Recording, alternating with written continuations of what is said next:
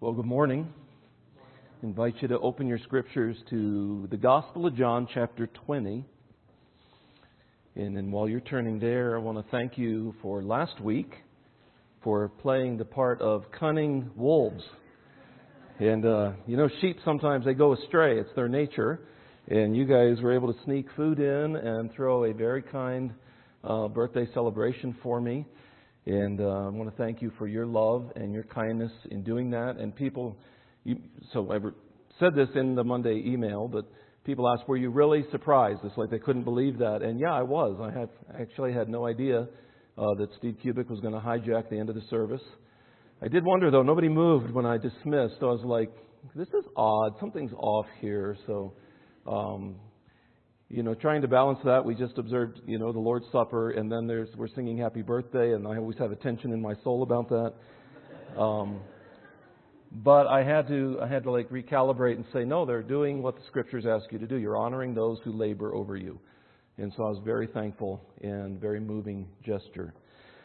This week, I was thinking about, in the last 8 days, the death of our 41st president, and very thankful for the country in which we live, and very thankful for the leaders that have been over us.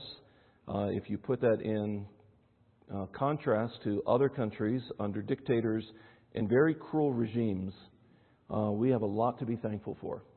Even the ones we don't like, we have a lot to be thankful for to our God.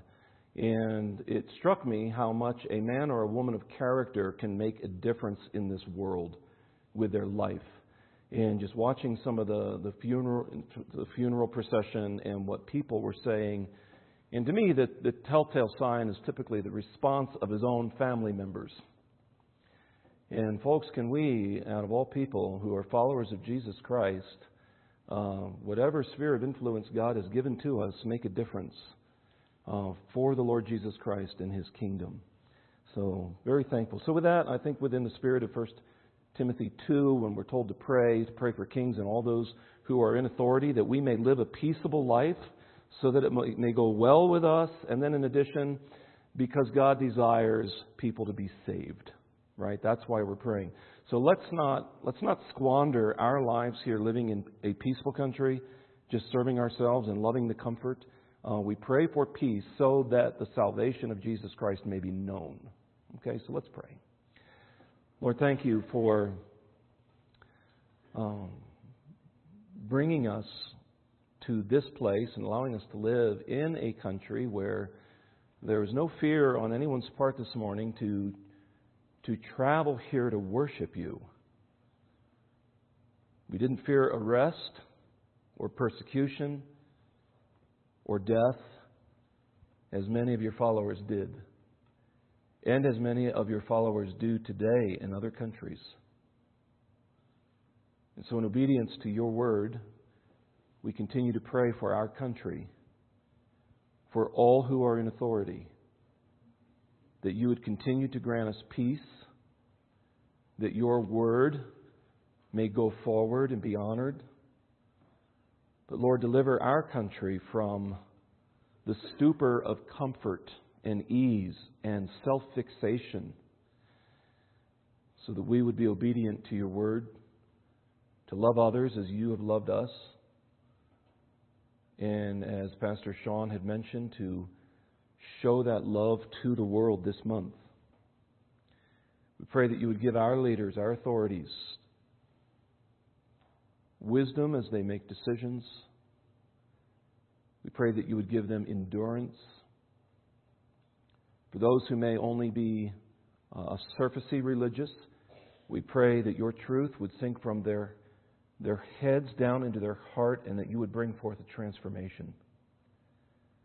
That those who are faithful followers of yours, true followers of yours, that you would give them patience and steadfastness and opportunities to share verbally the good news that you love them and sent your Son for them. Thank you again for our privilege to live in this country, for the men and the women you have placed over us. We entrust them into your hands. God, lead and guide us as a nation, we pray in Jesus' name. Amen. Well, I enjoy the traditions that surround Christmas. We love putting up a tree, and we love the lights, and I love the evening glow of the lights, and sometimes go out into that room and read. We have a few of those neighbors on our street that really go wild with lights. There are two houses, but it's still fun to drive down the road and see all the lights. I enjoy the music. I have two particular favorite CDs that we're listening to. I like a lot of the old traditional Christmas music. And from a Christian perspective, I love December because we purposefully focus back on the incarnation. Our young people, do you know what that word means? Incarnate. It's a big word. It simply means in flesh.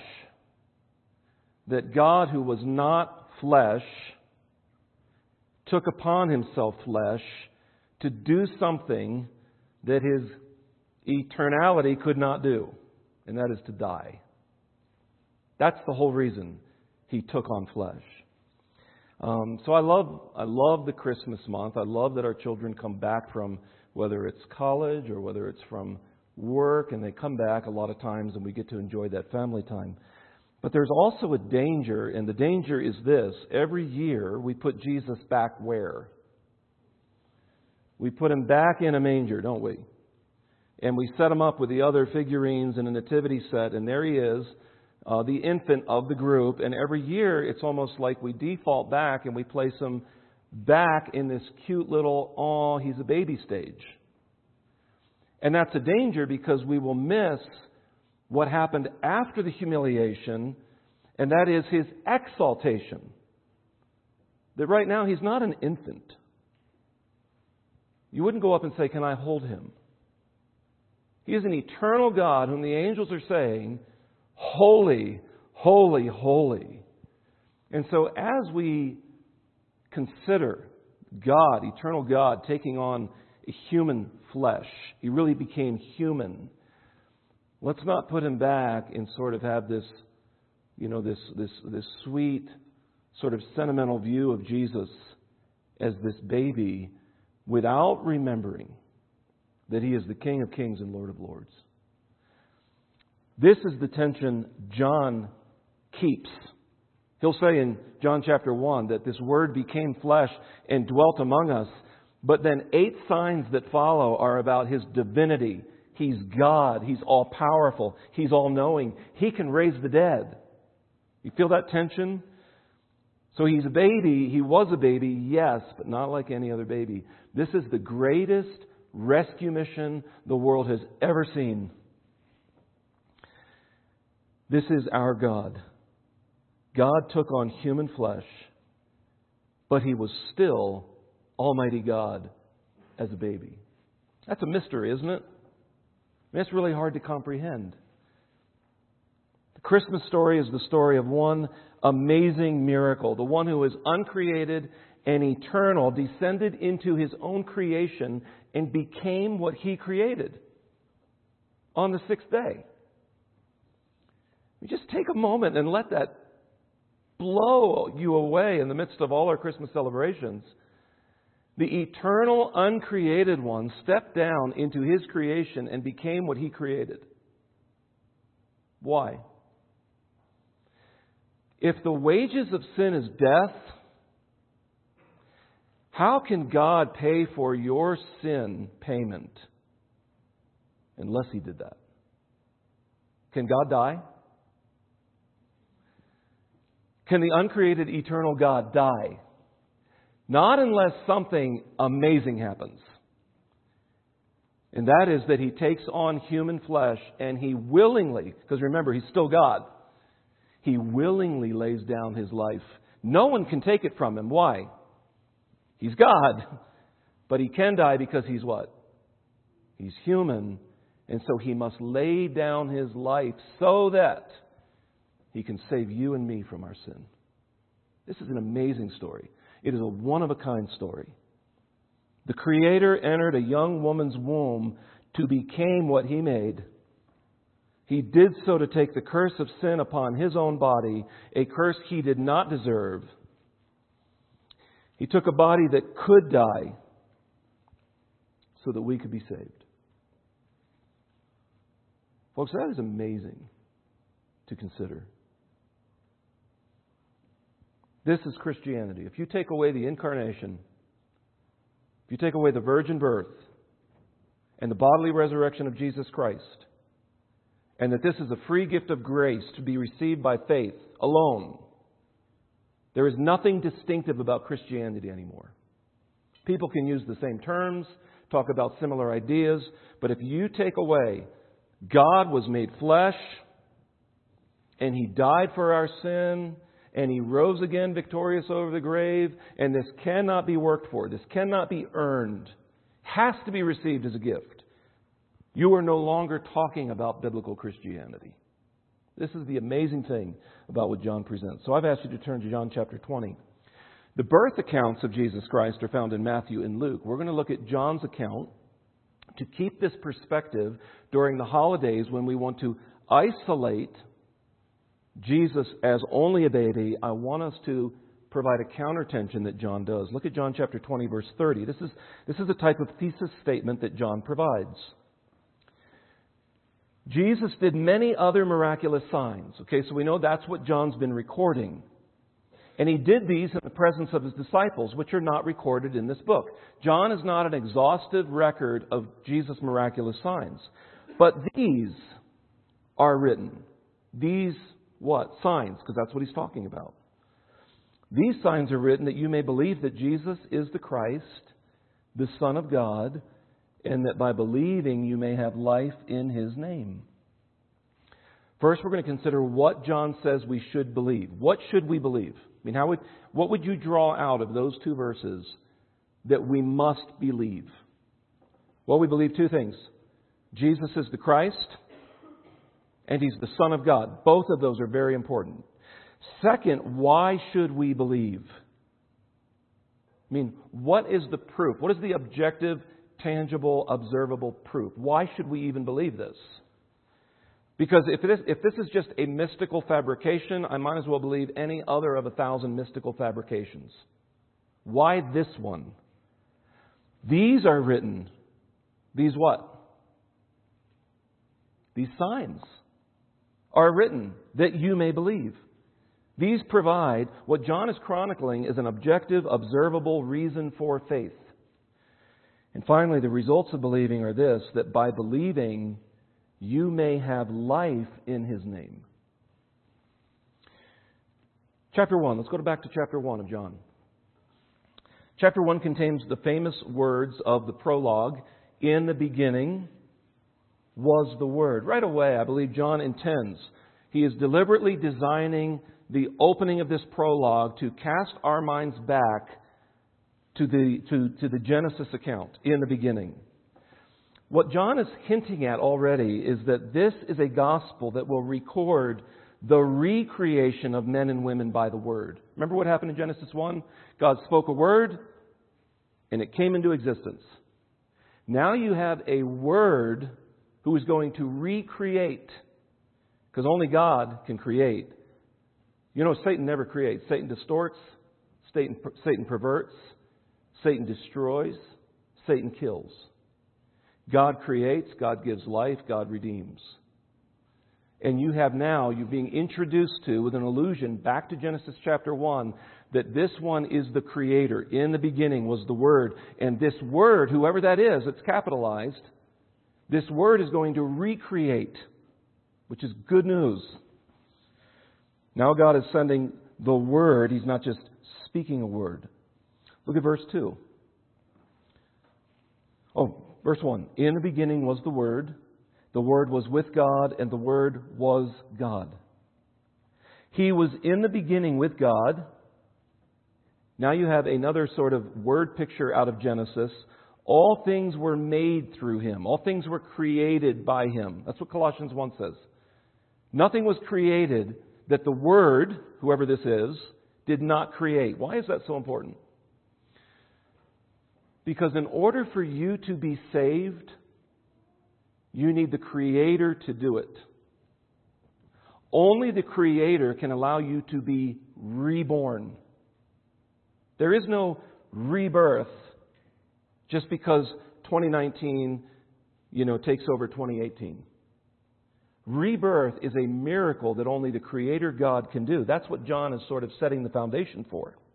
If a recreation is going to happen and only God can create, logically, this person, the Word, must be God. He was in the beginning with God. All things were made through Him, and without Him was not anything made that was made. Only the Creator can bring about a recreation. That's what John's preparing you, by the way, for the rest of his gospel. That the work of Jesus is a divine activity. Look at verse 4. This is important. In Him, in the Word, was life. And the life was the light of men. The light shines in the darkness, and the darkness has not overcome it. Here's another allusion to the thought world of Genesis 1. You have light. Remember this? God said what? He spoke. He said with a word, let there be light, and there was. And in chapter 2, you see God breathe into the nostrils of Adam, and he became a living soul. But the Word is different. See, where Adam borrows life from God, where we borrow life from God, we don't have life in ourselves. We are dependent on our Creator. The Word, as Creator, is self-sufficient. So if Jesus decides, if Jesus determines, and of course it's God the Father, the Son, and the Holy Spirit, as they determine to give life, Jesus can do that. Because He has life in Himself. Why is this so important?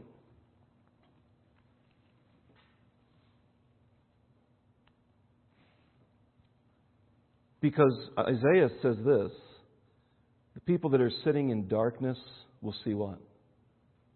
A great light. Hebrews talks about us living in the shadow of death and the fear of death. And now you have the one who is life walking into the dungeon of our death. This is an amazing gospel account. By the way, in case you've had trouble identifying this word, look at verse 14. And the Word became flesh and dwelt among us. John then moves to one of the most powerful pieces of evidence ever. He moves to eyewitness accounts. Look at what he says. And we have seen His glory, glory as of the only Son from the Father. Right away, John chapter 1, verse 1, this Word is God. John says we have seen Him. We've seen His glory. We've seen what He's doing. This has to be the Son of God. He's full of grace and truth. Verse 15, John, this is John the Baptist, bore witness about Him. Verse 17, are you ready for it? Because it's going to clearly identify Him now. For the law was given through Moses. Grace and truth came through who? Jesus Christ. The rest of chapter 12 is Jesus' public ministry, where 7 of the 8 miraculous signs take place. Then there's a change in verse 12. There's a turning point in the gospel where before that, up from chapter 1 to chapter 12, you'll hear Jesus say this often, my time has not yet come. You remember this? You remember Him saying this? Okay, you don't have to fear, you don't have to worry, my time has not yet come. But in chapter 12, what He is often heard saying from 12 forward, He says this, the hour has come for the Son of Man to be glorified. From that point on, He's basically teaching in smaller groups, and He moves towards His passion, His death, and His resurrection. And finally, where we turn, chapter 20 is sort of John's thesis, and then 21 is what would be called, the conclusion to the story. So with that in place, let's go back to John's purpose statement. Listen to what he says. But these signs are written that you may believe that Jesus is the Christ, the Son of God, and that by believing you may have life in His name. So what does it mean to believe that Jesus is God? Because that's the first thing John says these are written for. So that when you see these signs, you step away and you say, this is no mere man. Yes, He's a man. Yes, He's human. But He's more than human. He's God. That's what you're supposed to take away from these signs. This is what Jesus told Nicodemus. That He is God's, John 3:16, very familiar verse, He is God's only Son. Explaining what that means in chapter 5, verse 26, Jesus said, as the Father has life in Himself, so He has granted the Son to have life in Himself. We've already talked about that. Ephesians 2:5-6, listen to what this says. even when we were dead in our trespasses, He made us alive together with Christ. By grace you have been saved. Here we are dead. The Son has life in Himself, and we are made alive together with Christ. Jesus' claims of deity, that simply means that Jesus didn't hide the fact that He was God, that He's the Son of God. His claims were very easily understood. For instance, in chapter 5:18, His opponents were angry because they said this: He was even calling God His own Father, making Himself equal with God. So here we're only 5 chapters in. And let me ask you, did the crowds understand what Jesus was teaching? Yes. Matter of fact, in chapter 19, verse 7, they're crying out, "We have a law, and according to the law He must die, because He claimed to be the Son of God." We're going to see this in about 15 minutes. That if you only believe Jesus is a good moral man, that He's on the same level as Elijah and Moses and George H.W. Bush, you just believe He's a good teacher, He's a great instructor, maybe your pluralistic worldview comes in, and He's probably one of the top 3 great worldviews that'll get you to heaven. Do you know those statements are indicative that you are not born again? You may be in an evangelical church this morning. You may have sang every hymn and song. You may have opened your scriptures and knew exactly where John was located. But unless you believe Jesus is God, you are not born again. John wrote these things so that you may believe this, that Jesus is the Christ, the Son of God. That's part of what believing looks like. Matter of fact, Jesus says this in John chapter 8, verse 58, "I tell you the truth, before Abraham was, I am." And of course, an allusion back to Exodus where God is introducing Himself to Moses.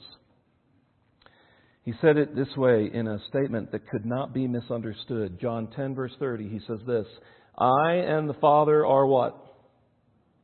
"Are one." But that's only half of what we're supposed to believe. The other half is that you may believe that Jesus is the Christ. That's the Greek word for Messiah. So where the Son of God is His identity, to believe that He's the Christ means He has a work to do. So this is who He is and what He came to do. He is the Son of God, and He is the Christ. He is the anointed one, the promised deliverer. And as the deliverer rescuer, He has a work to do that only He can do. And you've got to believe that too. That He is the Christ. In John chapter 5, 38 to 40, Jesus graciously exposes sin, not to condemn us. Why does it say that? Even John chapter 3, verse 17, Jesus didn't come into the world to condemn the world. Later on He says, I don't come to condemn you, but to save you. Why would the Scriptures say that? Here's why. We're already condemned. We were condemned with a curse in Genesis 3. Jesus didn't come to recurse us.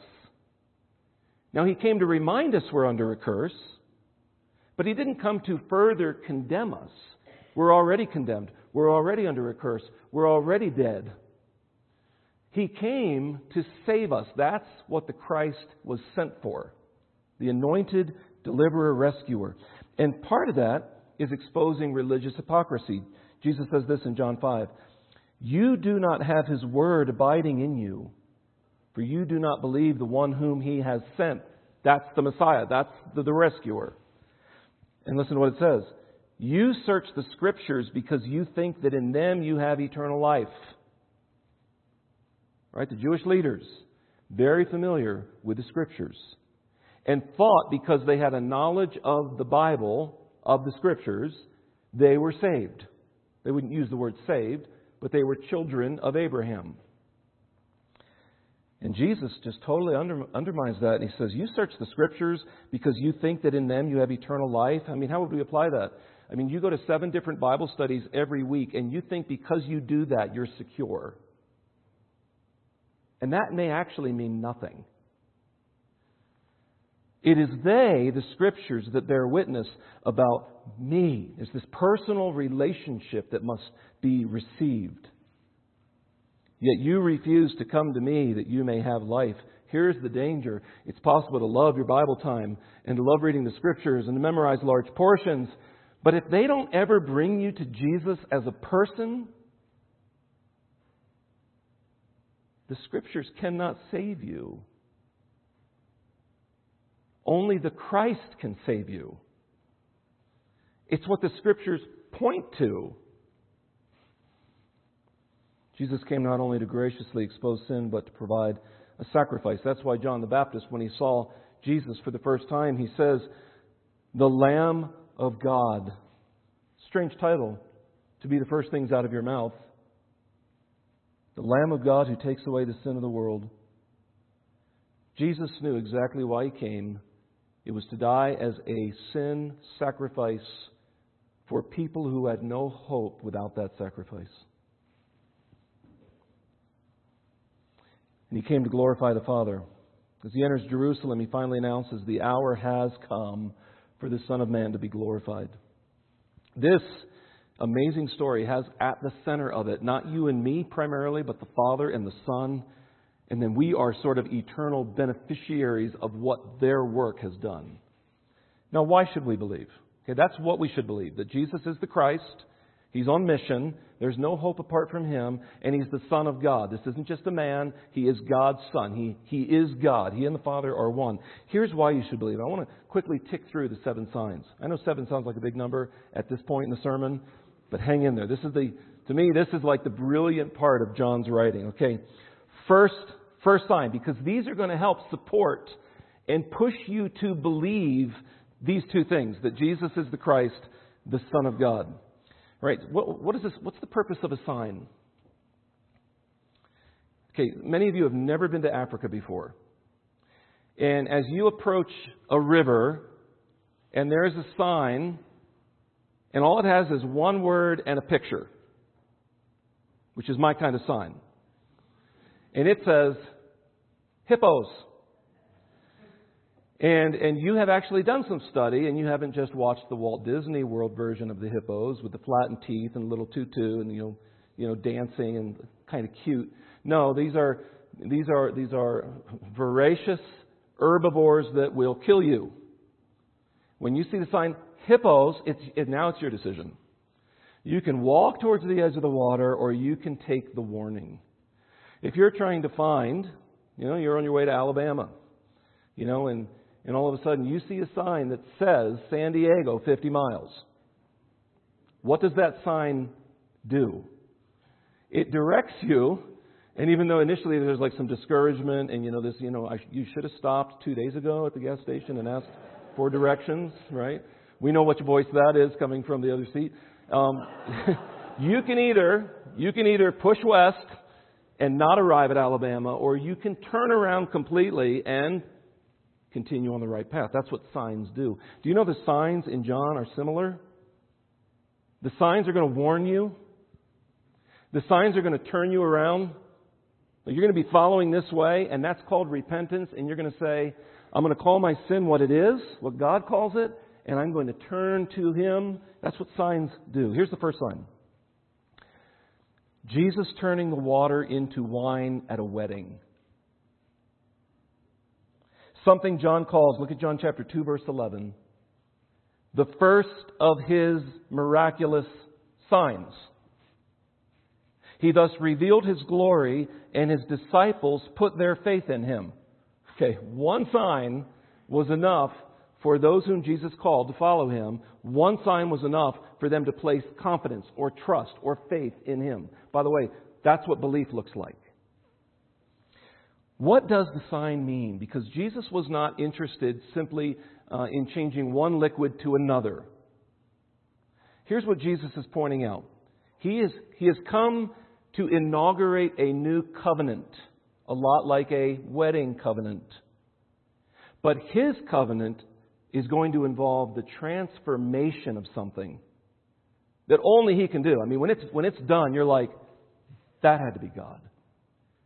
And so you've got this wedding scene, you've got the purification jars, because this transformation must involve a cleansing. And it moves towards this transformation.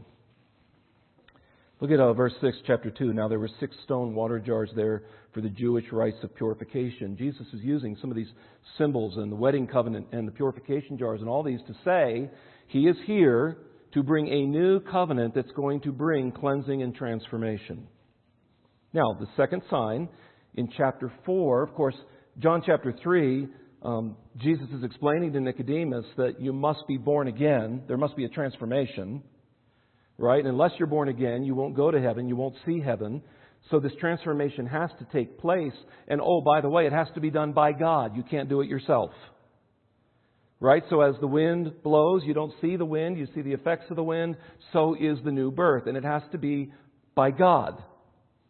Second sign, chapter 4. The Samaritan woman at the well.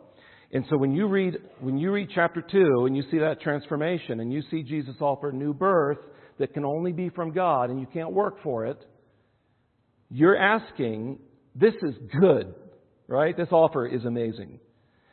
Can I actually get it just by asking? Or what's the catch? Right? What's the deductible? What's the percentage? I mean, what do I have to do to get this? Chapter 4.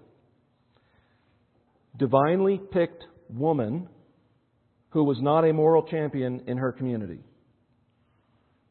That detail is on purpose, folks. Jesus says to her, if you knew who I really am, you would have asked for me living water. Okay? The transformation of John 2, the new birth of John 3, is it really that good that I just can get it for asking? Yes, if you knew who He is, you could ask Him for living water, and guess what? He's going to give it to you. What does asking look like? Asking looks like believing He is Jesus the Christ, the Son of God. 4 verse 10. If you knew the gift of God and who it is that is saying to you, give me a drink, you would have asked Him and He would have given you living water. Later on in that same chapter, chapter 4 is very long, and it's because after the woman at the well, you have this other story where this official comes to Jesus and his son is about to die. All of a sudden, the leadership and the power and the influence takes second seat to his son who is about to die, and he pleads with Jesus, come and help save my son. And what happens? Do you remember this? Does Jesus go with him? No. But he says this. He simply says, at that hour, your son will live. All he had to do was ask, right? All the Samaritan woman had to do was ask. All the man does is, please save my son. Jesus says, your son will live. He goes back later and he finds at the exact hour that Jesus said that, his son was healed. Here's the point for us, because that's probably not going to happen consistently, that kind of a sign. That's the purpose of a sign. It was given on this occasion so that you can ask Jesus to save you, and even though He doesn't seem right here, He seems far off, He will save you. Isn't that amazing? Sign number 3. The Sabbath healing at the pool called Bethesda. Remember, they're waiting around for this mystical healing, and there's a crippled man, and he can't get in. Of course, it's just not fair. The water starts to move, and he's got to try to hobble over there. He can't, and Jesus heals him, and it happens to be on a Sabbath. Jesus says this. This is the point, because then Jesus heals him, and he doesn't even have to get into the pool. Remember this? A time is coming and has now come when the dead will hear the voice of the Son of God, and those who hear will live. Jesus is claiming the same authority as the Father. And that you can be healed because you've asked Jesus for it. Now, the bigger picture on that, of course, is that spiritual healing. Signs 4 and 5. See what we did? We're going to compress these two. The feeding of the 5,000 and Jesus walking on the water And of course, He feeds the 5,000. He sustains everyone in the wilderness. He provides them. There's plenty left over. There's sufficient for all. They're wondering, how is this new birth going to be given? How can I just simply ask this individual for the water of life or for healing and it happen? And all of a sudden they see him walking on the water. He gets into the ship. He stills the storm, right? Or he walks in and they confess His deity. And He says this in the discourse, "Whoever eats my flesh and drinks my blood has eternal life." That's what transformation looks like. That's what new birth looks like. That's what healing, even though you've had all these other spouses and the one you're living with now is not your true spouse, you're not under covenant obligation with them. That's how even those kinds of people, which are you and me, frankly, sitting on the well. That's how we ask. Believing because He is going to give His body as bread and His blood as drink as the new covenant in His blood for the forgiveness of many. So Jesus now in chapter 6 is making it very clear how this new life, how this eternal life, how this belief is going to be given. Sign 6. And now the signs and explanations are in reverse order. You actually get the explanation before the sign. And this is Jesus as a light of the world. He says this in John 9, verse 4, "As long as it is day, we must do the work of Him who sent me. Night is coming when no one can work. While I am in the world, I am the light of the world." Of course, the healing is that of a blind man. And it's Jesus alone who gives sight, who gives sort of this clarity. It is a picture of the need for everyone to be set free from spiritual and moral blindness. And only Jesus can do that. The seventh sign, and the final of the signs before Jesus' own resurrection, which some call the eighth sign of the book, brings us to the explanation where John places the Good Shepherd discourse of chapter 10, that He is the great shepherd, the Good Shepherd, and He places that next to Him raising Lazarus from the dead. Now, you got to get this one. Because here's what He's going to do. If Jesus can raise the dead, like He did with Lazarus, beyond proof, beyond even Jewish fables about what happens at death, if Jesus can genuinely raise the dead and He dies, what do you conclude from that? That His death is not what? His death is not an accident. He says this in the discourse. He's actually going to build up to this. He says in chapter 10, verse 18, "No one takes it from me, but I lay it down of my own accord. I have authority to lay it down and authority to take it up again." So if Jesus raises Lazarus from the dead, we can be sure His death is not an accident. But because of His humanity, He is allowed to give up His life and die. But He still has authority to what? Take it up again? This is an amazing sign and discourse that leads us into then Christ's passion, His death, His resurrection, so that when He rises again the third day, what that does is it seals, it guarantees everything that you have seen in these seven signs. Listen to what the writer of Hebrews says. "At present, we do not yet see everything in subjection to Him." And isn't that one of the contradictions of life? People and countries and masses are not subject to Him. At present, we do not see everything in subjection to Him.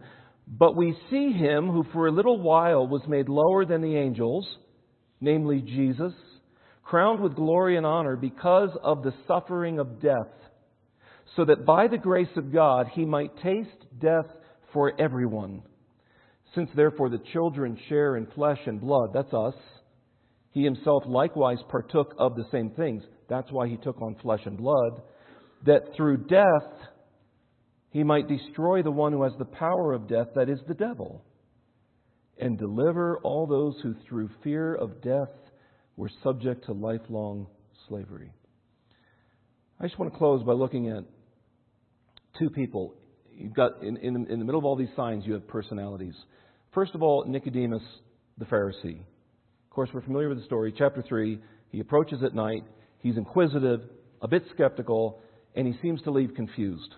By chapter 7, he's publicly suggesting to the other Pharisees that Jesus deserves a fair trial, and probably in his own heart that his claims deserve fair consideration.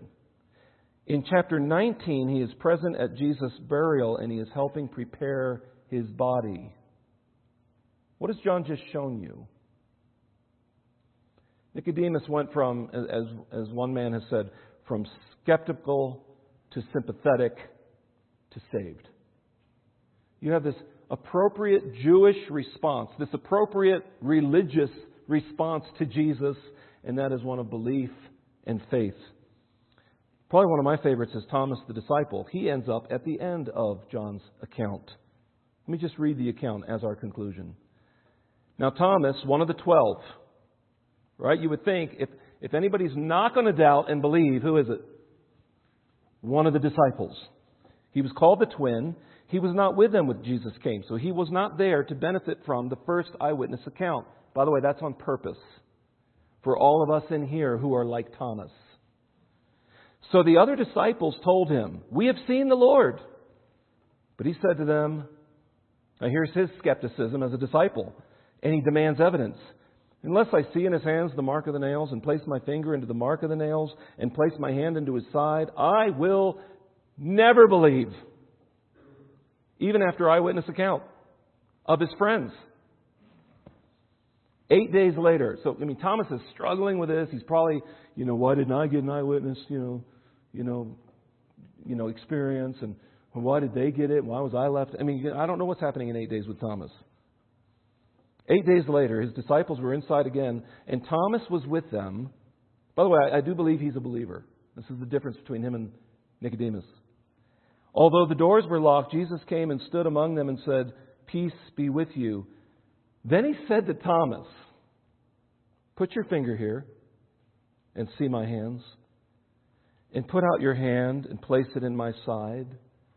Do not disbelieve, but believe."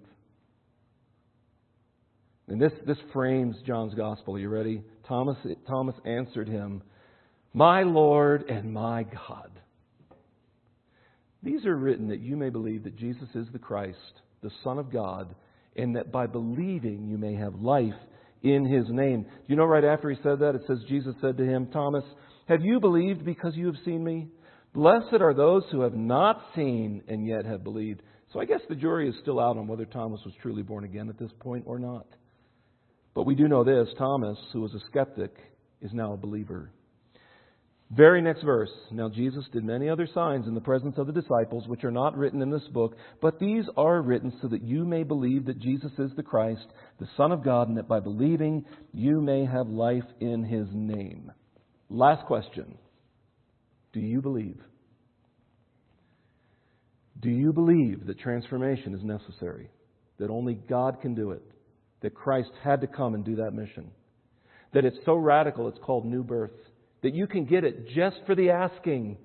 And you don't even have to see Jesus personally, like the official and like Thomas, kind of. Blessed are you if you believe without seeing. Let's pray.